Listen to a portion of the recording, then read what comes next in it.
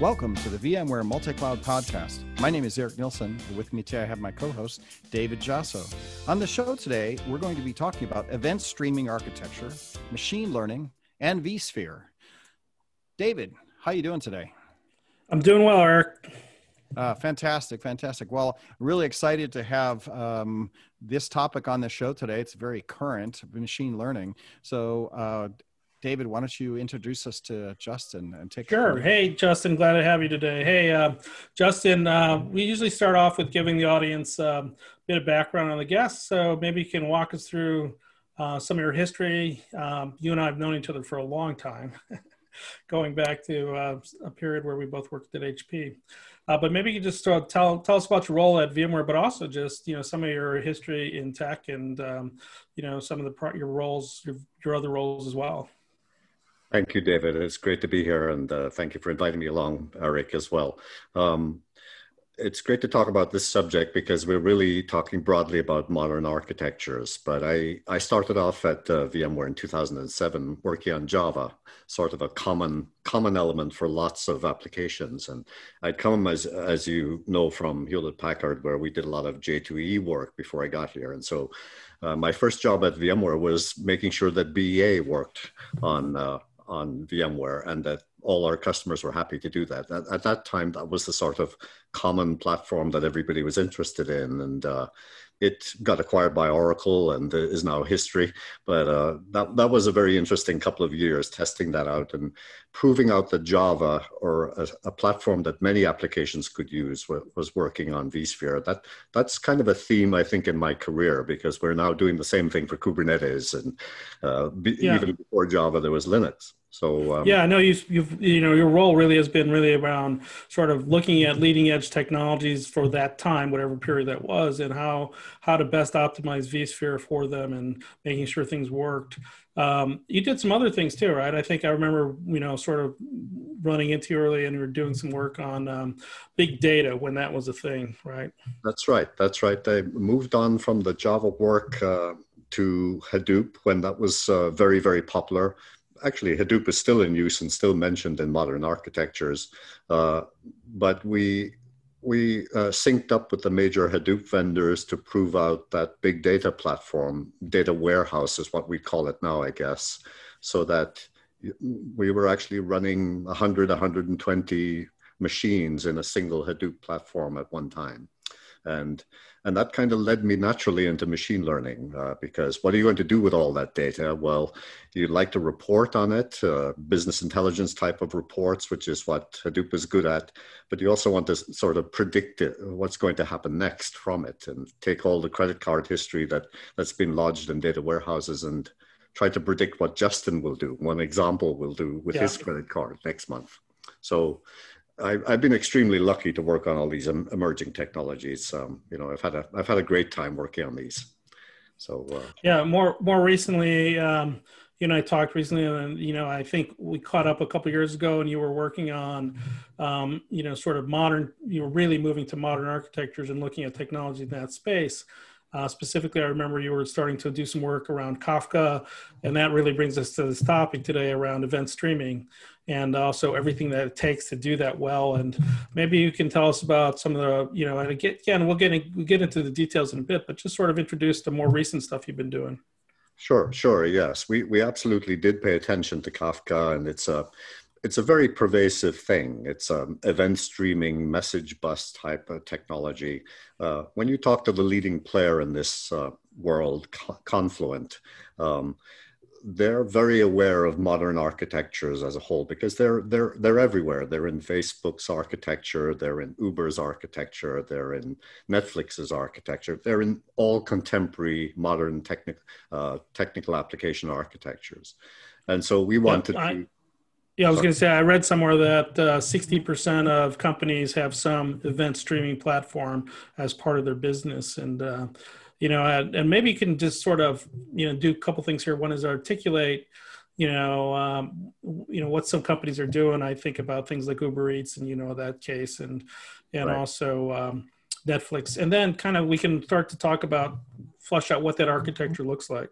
Yeah, I think this is a symptom of live data coming into companies from the outside at very high rates. Like you can imagine if you're inside IT at Netflix and you're handing out video streams to people at nighttime, there's a whole lot of feedback coming back to you, not just reviews, but how is the streaming doing? How is the speed doing to all these destinations? And, what is the quality of service that people are experiencing? And those are all coming in as events. And they're coming in through various channels, but they're coming into Kafka as the manager of those events because Kafka's got brokers for receiving events and putting them into different topics and then querying on those topics in the same way that you'd query a database. But where in the past we had a sort of data warehouse composed of tables and files, and we read from it and we deliberately fetched the data from it in a batch mode. In event streaming, you're in real time. This is thousands or millions of real-time events arriving at your doorstep. What are you going to do with them? You need some kind of pipeline to put them into. And so all of these contemporary architectures seem to have two main threads to them, a sort of data warehouse, rather batch-oriented thread, and a live online event streaming thread, which is coming in at high volume. And so Netflix is doing that to prove out quality of service, to watch what's going on with the downloads that are happening of videos by people. And they're receiving events back continually to tell them what's going on. Uber Eats is a great other example. They're wanting to predict delivery times based on traffic patterns and what's the reliability of that vendor of food, for example, or what are the typical delivery patterns for that destination, for that part of the city or part of the countryside. All of this is coming at them in event streams or feeding into Kafka, and they're using that to make predictions about how long it's going to take to deliver Justin's dinner tonight to his doorstep. So Yep. This message event streaming live data paradigm is getting to be pervasive now in modern architectures, alongside actually the old data warehouse method. And they're doing this with microservices and running these on top of Kubernetes infrastructures and those kinds of things. Absolutely. Containers are pervasive now for this too. Yeah. And Kubernetes. Recapping that from an architectural standpoint, you've got event streaming and a capture process. You've got the data side of this, which is data warehouses, data lakes, those kinds of things, because you need to keep track of tons of data. And then you get also into the newest area you're involved in, which is machine learning. You've got to figure out what it all means and then do something with it, right? That's absolutely right. And those two streams that I talked about, the sort of batch-oriented data warehouse stream and the event-oriented stream, both are providing data to some algorithm, some trained model, or to train the model itself, which is a term we use in machine learning, which is to feed it with historical data, get it educated on what the patterns are, what the important things are in it, and then either classify an event that's newly arrived or predict what events are going to happen 10 days from now or 5 days from now based on various criteria. So that whole theme of prediction has really emerged over the last 2 to 3 years, which is what machine learning is good at. Once you've trained up a model with historical data, the real payoff for you, the benefit to the business, is prediction. Right. Hey, Justin, I have a question before you go too far into this. Like, I want to come back a little bit and go, like, from me having conversations with you and a couple other guys in this field, it's not just the Netflix and the traditional streaming that we think of, but it's also it's building management. It's so many different apps, like between Tesla cars and building management and all the things where you get, IoT data back as well, where it's almost like if you're building any application nowadays, you have to deal with this large amount of data coming in from whatever your business app is that's out there. You're right. And, the event streaming people think of the world as a series of events that never stops, essentially. That's a big difference from taking all your records and putting them into a database. The database is almost a snapshot in time. When you update the record in the database, you don't see all the past history of that record. But with events, you're seeing all the past history as well as what's happening now. And IoT that you mentioned, Eric, is a great example, because here are all these sensors everywhere feeding events to somewhere. Well, they need some control over that feed. You know, what are the topics that those events refer to? Do they refer to temperature or pressure or what? Air sensing. Those are coming in live all the time. And, you know, the theme of event streaming is you don't want to stop and pause and have a record in a database that's static. Right. You want that, but you want it as a secondary thing. The eventing is like a database that never stops updating. Right. You know, that's... And then the machine learning comes into play, which is what you're going to go into, I assume, is this notion that we can do predictive analysis of, if I see these 30 events, I'll know that the next 50 events are going to happen, and then after those 50 events, I can also predict that your building's going to burn down, right, or whatever it is that you're going to have to deal with, and it becomes, you know, part of your major service. Yeah, exactly right. And, you know, a fairly well understood example of this now is, given all the credit card transactions that people like Justin or Eric have done for the last year, given all those either in a data warehouse or in an event stream, can I feed those to a model to have it understand what the patterns of credit card behavior by Justin or Eric are? And we're either similar or we're not. And now that it understands our patterns, can it take David and say, is David a good bet for a credit card, or is David likely to default on his credit card? Even though I've never seen David before, I know his characteristics, his zip code and his salary and, you know, his job. Oh, I know he knows Justin. He must be a good guy. Right. So it seems like the microservice architecture that kind of built up the ability to scale in, like doing, you know, events control was just step one in what I see now is this expansion into now that I have this real-time event capability, now I start building this logic on top of it with my models. It feels like we're just getting started enabling, you know, better services. Absolutely. And what we did with Confluent was, as you know, in the past year or so, the pace of interest in Kubernetes in the outside world and in VMware has really ramped up. You know, we're all over Kubernetes now. We're doing Kubernetes with everything. It's built into vSphere. It's built into VCF. It's built into every cloud that we're working on now. All the clouds, the major ones: Google, AWS, Microsoft. You know, just so I can clarify, the VCF is the VMware Cloud Foundation. VMware Cloud Foundation, which is the combination of the core vSphere plus vSAN plus networking. So that's become the leveler now in my mind. Kubernetes has become the leveler across on-premises, right, virtualization, and the multi-cloud. So, you know, we used to talk about the SMAC stack, SMACK, Spark, Mesos, Akka, Cassandra as a database, and Kafka, K for Kafka. Well, Akka as a language didn't really become pervasive, but Spark and Kafka both become pervasive. They're both containerized now, and they come as Kubernetes deployable things. You know, even your infrastructure software, your software that you're going to be using in your applications is now being delivered by the vendors in container form to be deployed on Kubernetes. So it's a real leveler across all of these different platforms that make up the cloud, and VMware is part of them. Yeah, and this gets to how your role has changed, right? Because when you started, you were thinking about vSphere, even though it was emerging tech, it was pretty much traditional stacks, right? I mean, we're talking about traditional VM stacks, and now we're talking about making vSphere the best platform for containers as well, right? And so that's where the Kafka and Confluent stuff comes in, right? Yeah, that's a good connection, David. The job I took on last January or so was proving out Kafka in containers on VMware vSphere and doing it on VMware Cloud on AWS at the same time, which is our first cloud. Confluent, the big company in the Kafka world, has something called an operator. And an operator is a way of deploying things on Kubernetes and managing them on Kubernetes.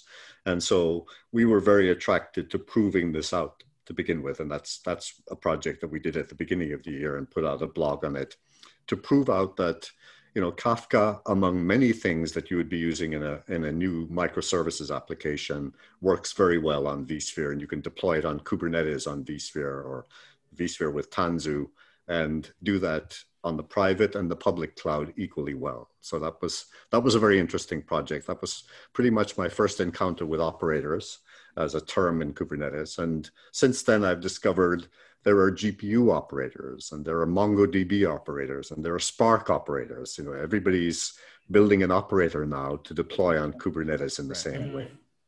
And so that's become a sort of paradigm now where you deploy your thing, whether it be a platform like Kafka or a platform like Spark, onto vSphere in container form. Yeah, it's interesting, David. I'll just mention here, watching vSphere 7 roll out, how all of a sudden overnight, or it seems like overnight in my time scale, which is like a year, all of a sudden everybody has Kubernetes. They just installed vSphere 7. Tanzu is part of it. They enabled Tanzu. And the next thing you know, all of their servers that they've upgraded to vSphere 7 just has this as a base, right? And all of a sudden, everybody's coming into now machine learning, vGPU utilization, and they've just like rampantly scaled up to, oh yeah, we have that. Now how are we starting to utilize the next layer up, which to me is this stack that you're talking about. Yeah, it's funny because I absolutely agree, Eric. I think, you know, we're continuing to sort of optimize vSphere for whatever the latest environments are in terms of applications, so containers and Kubernetes, and then, you know, bringing that all into the VMware fold as well. But it's also interesting because you know, more recently than even that, Justin, you've been very involved in what's going on with GPUs to support machine learning, right? And that's taking you down into the hardware infrastructure. Right back to the hardware, absolutely. And it's amazing that so much innovation is going on at the hardware level still. You know, it's we thought when Linux became the dominant Unix that was the end of hardware innovation. That was it, yeah. But it's not. So you're right, David. For the past 2 to 3 years or so, I've been looking at GPUs and explaining to our customers how to do GPUs on VMware for machine learning. They've been around for graphics for years and years. People have been doing high-end, you know, a mechanical design AutoCAD with graphical applications on GPUs for at least 7 years that I know of. Since 2013, VMware's been supporting that. But the past 2 or 3 years or so, the community of machine learning people has discovered that GPUs do wonders for these complex models that they're building, which are a lot of parallel math inside them. And parallel math executes very well on parallel cores. And parallel cores is what makes up a GPU. So right, versus a CPU, right, where there's just a lot fewer cores, right? I think that's the exactly right. Exactly right. And that's the key thing about GPUs that makes them ideal for this. And so pretty much the first or second question out of most of my customers' interactions now are, okay, you want to talk, Justin, about machine learning on vSphere. What do you have to offer for GPUs? Because I'm not doing this unless GPUs are involved, because even the classical old-fashioned machine learning algorithms like classical statistics, logistic regression, XGBoost is a very famous model for this, for looking at, you know, salary data that's coming in rows and columns. Even those things are being accelerated by GPUs now, where 2 years ago, nobody was doing that.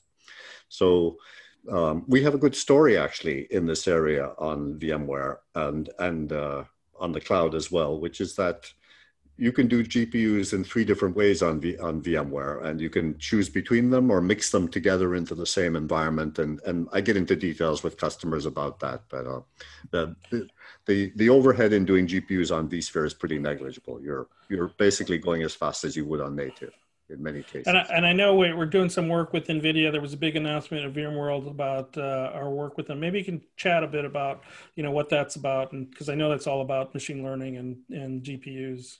Sure. From a business perspective, NVIDIA and VMware have a lot to offer each other. You know, VMware brings the enterprise presence that it has had for several years now, and NVIDIA brings that huge innovation that they're doing in hardware, but also in software. There are thousands and thousands of engineers at NVIDIA exploiting that acceleration hardware that they build so well. So at VMworld in October, Pat Gelsinger and Jensen Huang, the CEO of NVIDIA, announced that they were going to get together and do something big together.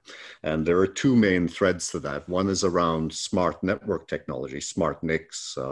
The term at NVIDIA for it is the DPU, the data processing unit. Essentially, it's about offloading some more of the CPU's work onto a smart NIC, onto a network card, high-speed network card with an ARM chip on it to do ESXi work, essentially, networking work. Was that what was called Project Monterey? Was that the... That's called Project Monterey, exactly.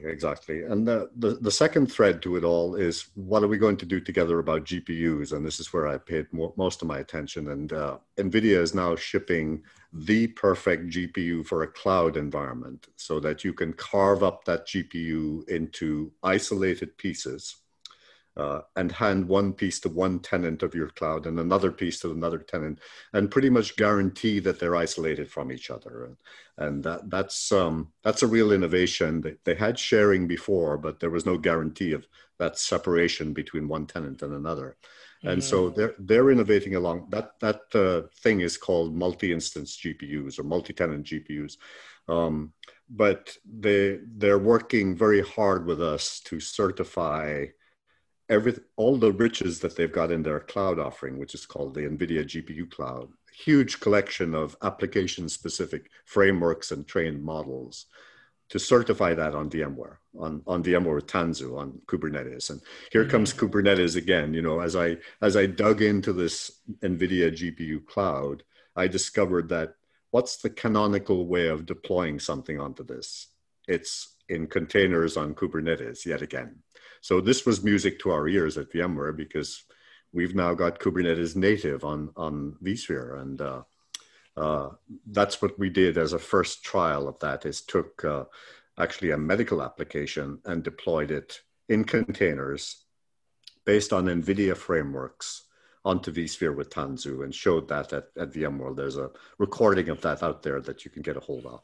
That's cool. That's sort of, like I said, from sort of innovating up the stack with new application architectures and innovating down all the way into the hardware. It's pretty cool. Now that you asked me about this history perspective, David, I'm beginning to see that Java, Linux, J2E, Kubernetes, they've all had the same theme, which is, what is the platform? What is the platform that we like today for everybody to use to build applications that will be swappable from one server to another? And what we're talking about now is swapping applications over from on-premises to the cloud and back again. And I think Kubernetes is the platform there. Definitely. Cool. Yeah. Makes sense. Yeah. Eric, did you have any more on GPUs? Or I know you had mentioned machine learning and some of the stuff you've done before with Justin.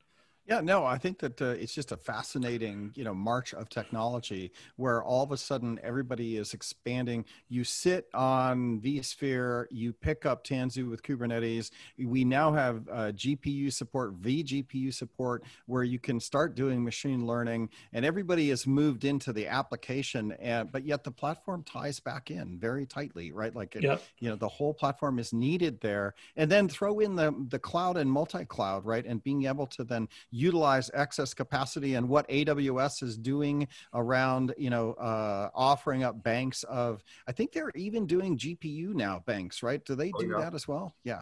Right. All the big hyperscaler clouds have GPU capability in them, so that if you wanted to burst this workload to use 4 GPUs or 6 GPUs for a short period of time, these are expensive devices, right, and the instances are expensive. So you could use a public cloud for that.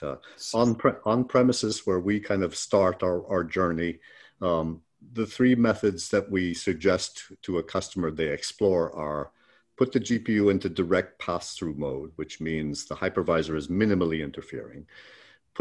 Secondly, move on from there and put the GPU into virtual GPU mode, which means you can share a single physical device across multiple VMs, multiple users. And lastly, use all that GPU power over the network. Share it over the network. That's Bitfusion. Right. So all of those 3 mechanisms are out there today in product form and are quite mature. And, I was talking to a bank yesterday, they were saying to me, which of those do I choose? Which is the best performance? Because I want to squeeze every ounce of performance out of it. And the answer is there isn't a huge amount of difference between direct path IO and virtualizing a GPU at all. There's a couple of percent of difference. So the other thing that I see here that's fascinating, because things, as you say, things repeat themselves, is that back in 2006, when we were, everything went single rack U units, the explosion of one rack U units were out there. And all of a sudden the virtualization layer came along, and, it was a mess to manage. You had 1,000 or 3,000 or 5,000 one rack U units in your data center. And all of a sudden virtualization came and everything consolidated back. And you had like a nice turnkey, easy way to control all your virtual machines, where you didn't have to manage thousands of hardware devices in racks. You can consolidate it, and all of a sudden big servers with VMs and all the VMs running on there made sense. And so all of a sudden VMware offered the ability to just manage that complexity in one package. And I look at today's world, where all of a sudden we had Kubernetes, we had the sprawl of Kubernetes and microservices and everything, and all of a sudden, with Tanzu in vSphere, that all consolidates back down to one turnkey solution that you can then focus on the upper level stack, right, where the complexity actually lies. And VMware's actually turnkeyed Tanzu into here's Kubernetes and a whole platform for you that also manages your vGPUs and everything, so that you can work at the higher level again. Right. That's correct. And I see the Tanzu portfolio, or family of things, if you like, as satisfying the needs of the developer, because the developer wants the Kubernetes APIs and the kube control command and Helm charts to deploy things. And they speak that language, and the developer likes that language. But the community that we've spent a lot of time with is system administrators, system operations people. They want security and regularity and stability, and we're offering that still, while giving the innovation to the developer community. It's really a joining together of those two forces.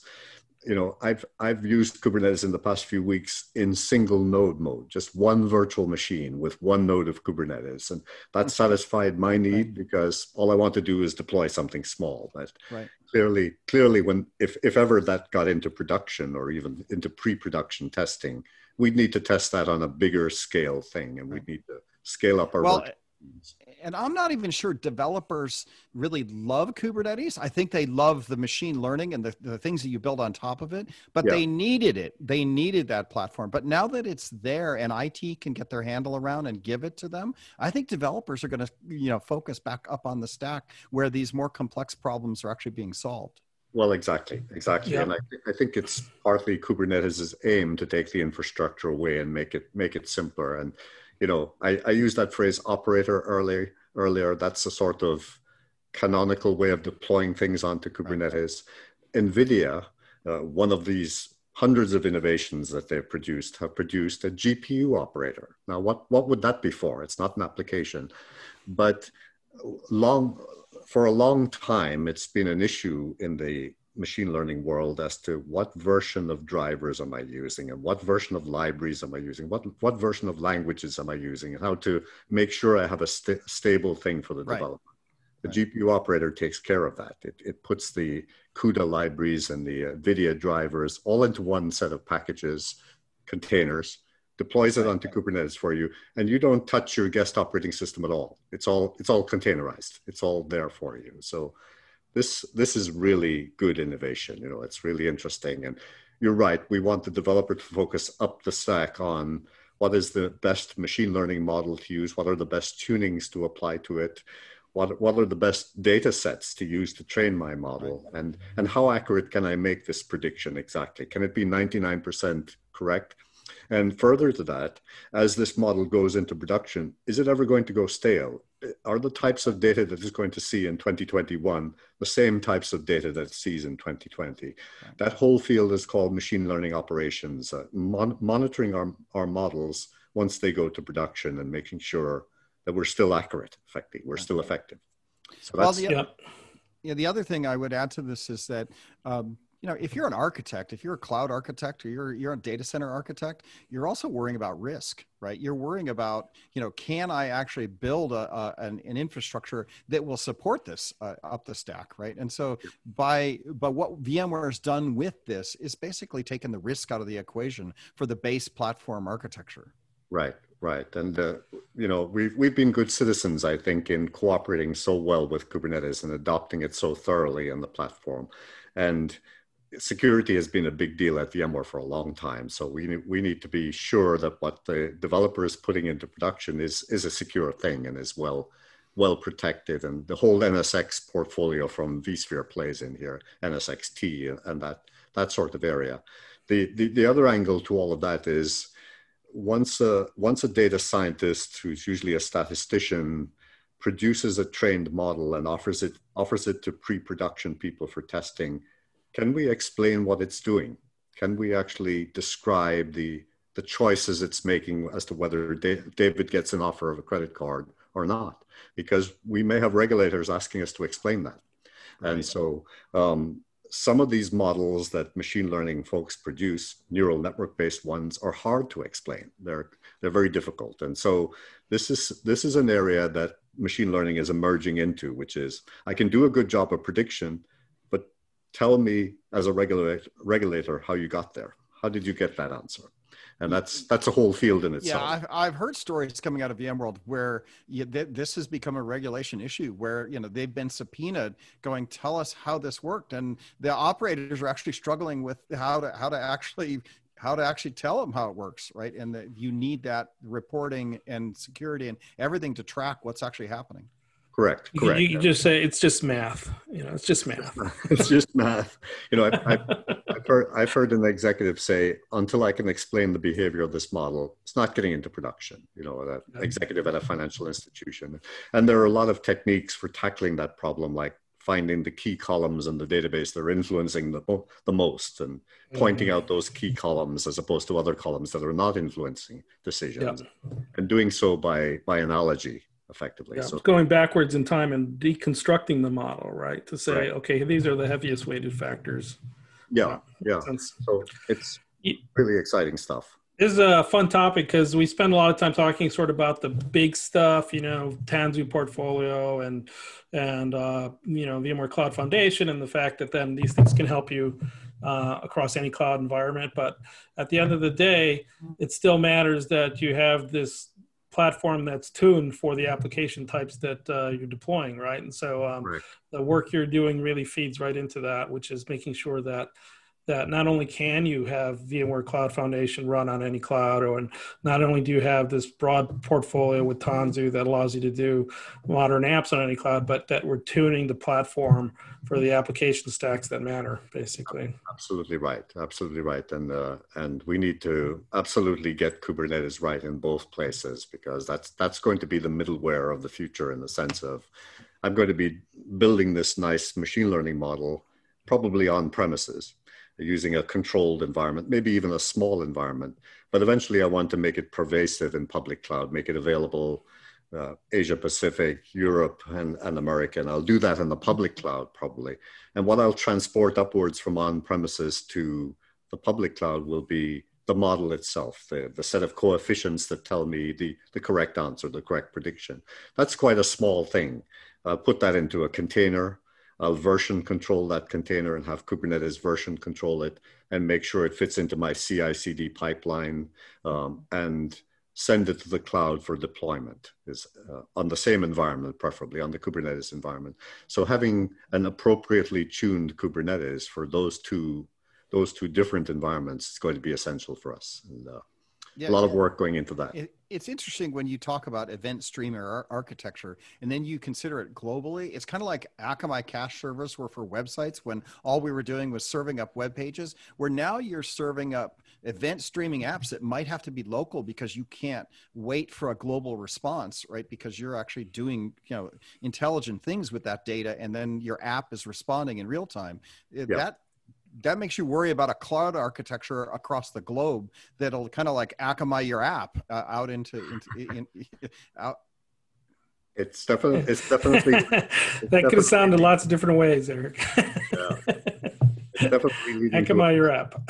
a federated world where lots of data feeds are coming into points of collection. Those points of collection are doing their own analysis locally, and then feeding the results to a central point that is summarizing and aggregating all that. So Yeah. that applies to the IoT world.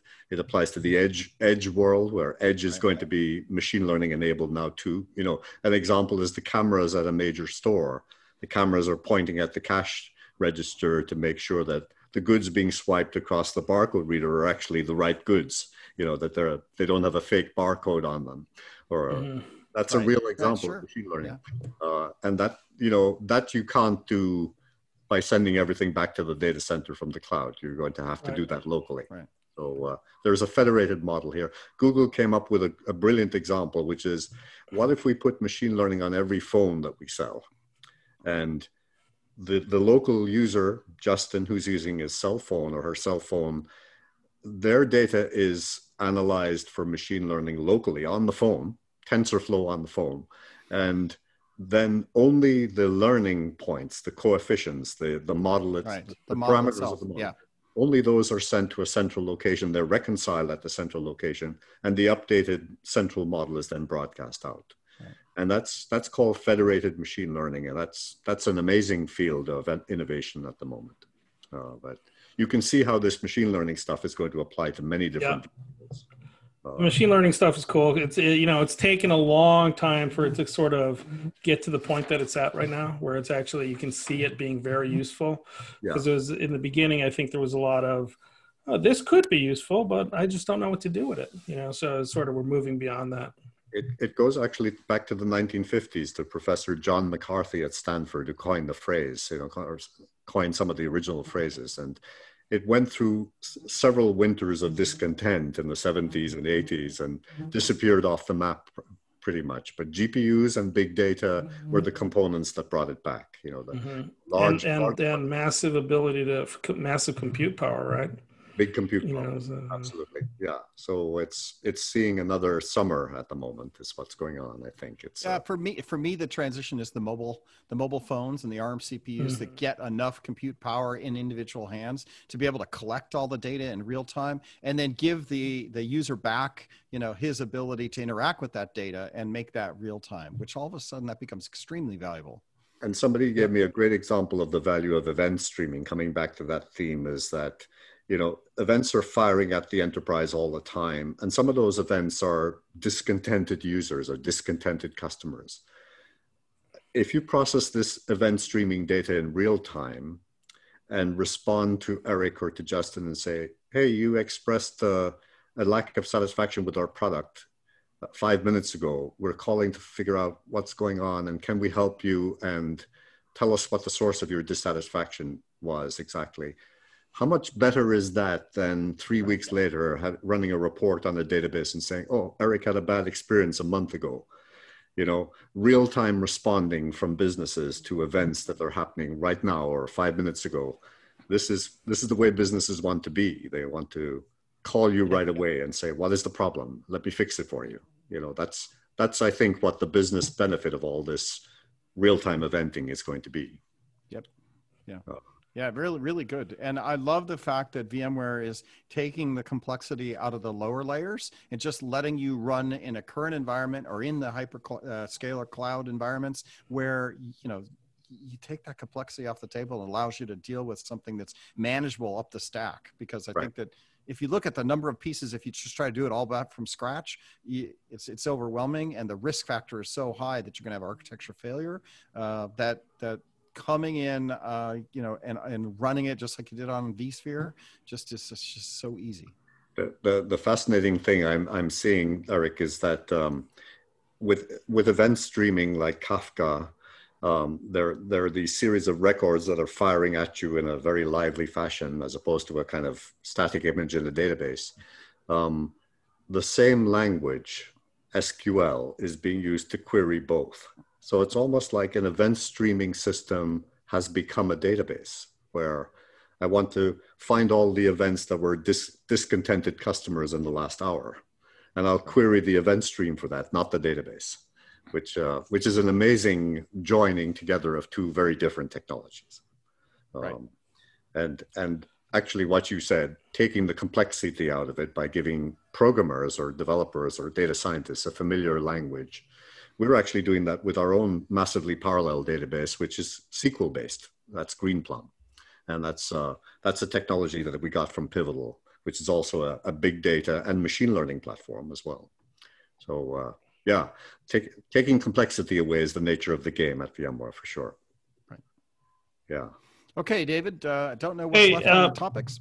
Yeah, no, I think we want to, I know, Justin, you did a couple sessions for the recent VMworld, and they were both on this event streaming. One was on event streaming, one was on, one was on Kafka and Confluent, one was on ML. Maybe you could just mention those and then tell us what you're up to next. Yeah, the one that I got very good reactions to was a session on what are my choices for doing machine learning with GPUs on VMware vSphere, and that was ETML, Emerging Technologies, Machine Learning, ETML 1110. That session is recorded and you can get hold of it at the VMworld video site. The one on Kafka was hybrid in the hybrid cloud track, and that was 1167, HCP 1167. So that will tell you about our experiences with Kafka and deploying it using the Confluent operator on VMware Tanzu. And I co-spoke there with an architect from Confluent, Jeff Bean, who describes Confluent and Kafka in great detail in that one. So those are good references for you to check out these ideas. Thank you, David, for mentioning it. What's next for you? What's coming up? Projects or things that are interesting? Well, there's a whole series of things to work on with NVIDIA, and I'm very excited about that. The GPU operator that I mentioned is something that we'd love to take out there and put some rigor into it on vSphere and make sure it works. And we're already testing that multi-tenant GPU, multi-instance GPU technology in the labs. Our customers will be seeing that early next year. So these are exciting things for me, and all of those applications or application frameworks and containers and Helm charts that are built into the NVIDIA GPU cloud, we're going to be working closely with NVIDIA on that. So I'm very excited about all that work. Cool. Very cool. All right.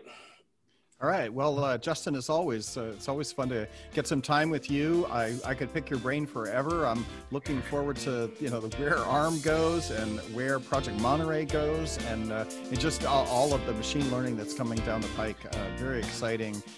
And from an architecture perspective, I think there's going to be some interesting innovation that continues to come out of this whole space, and I think it's just all red hot right now. It absolutely is. And thank you for the opportunity again, Eric and David, for some time to talk about this with you. Yeah, thanks for coming on. It was fun. All right. Thank you very much, as always. Justin, thanks. David, thanks. We'll see you again. Take care, everyone.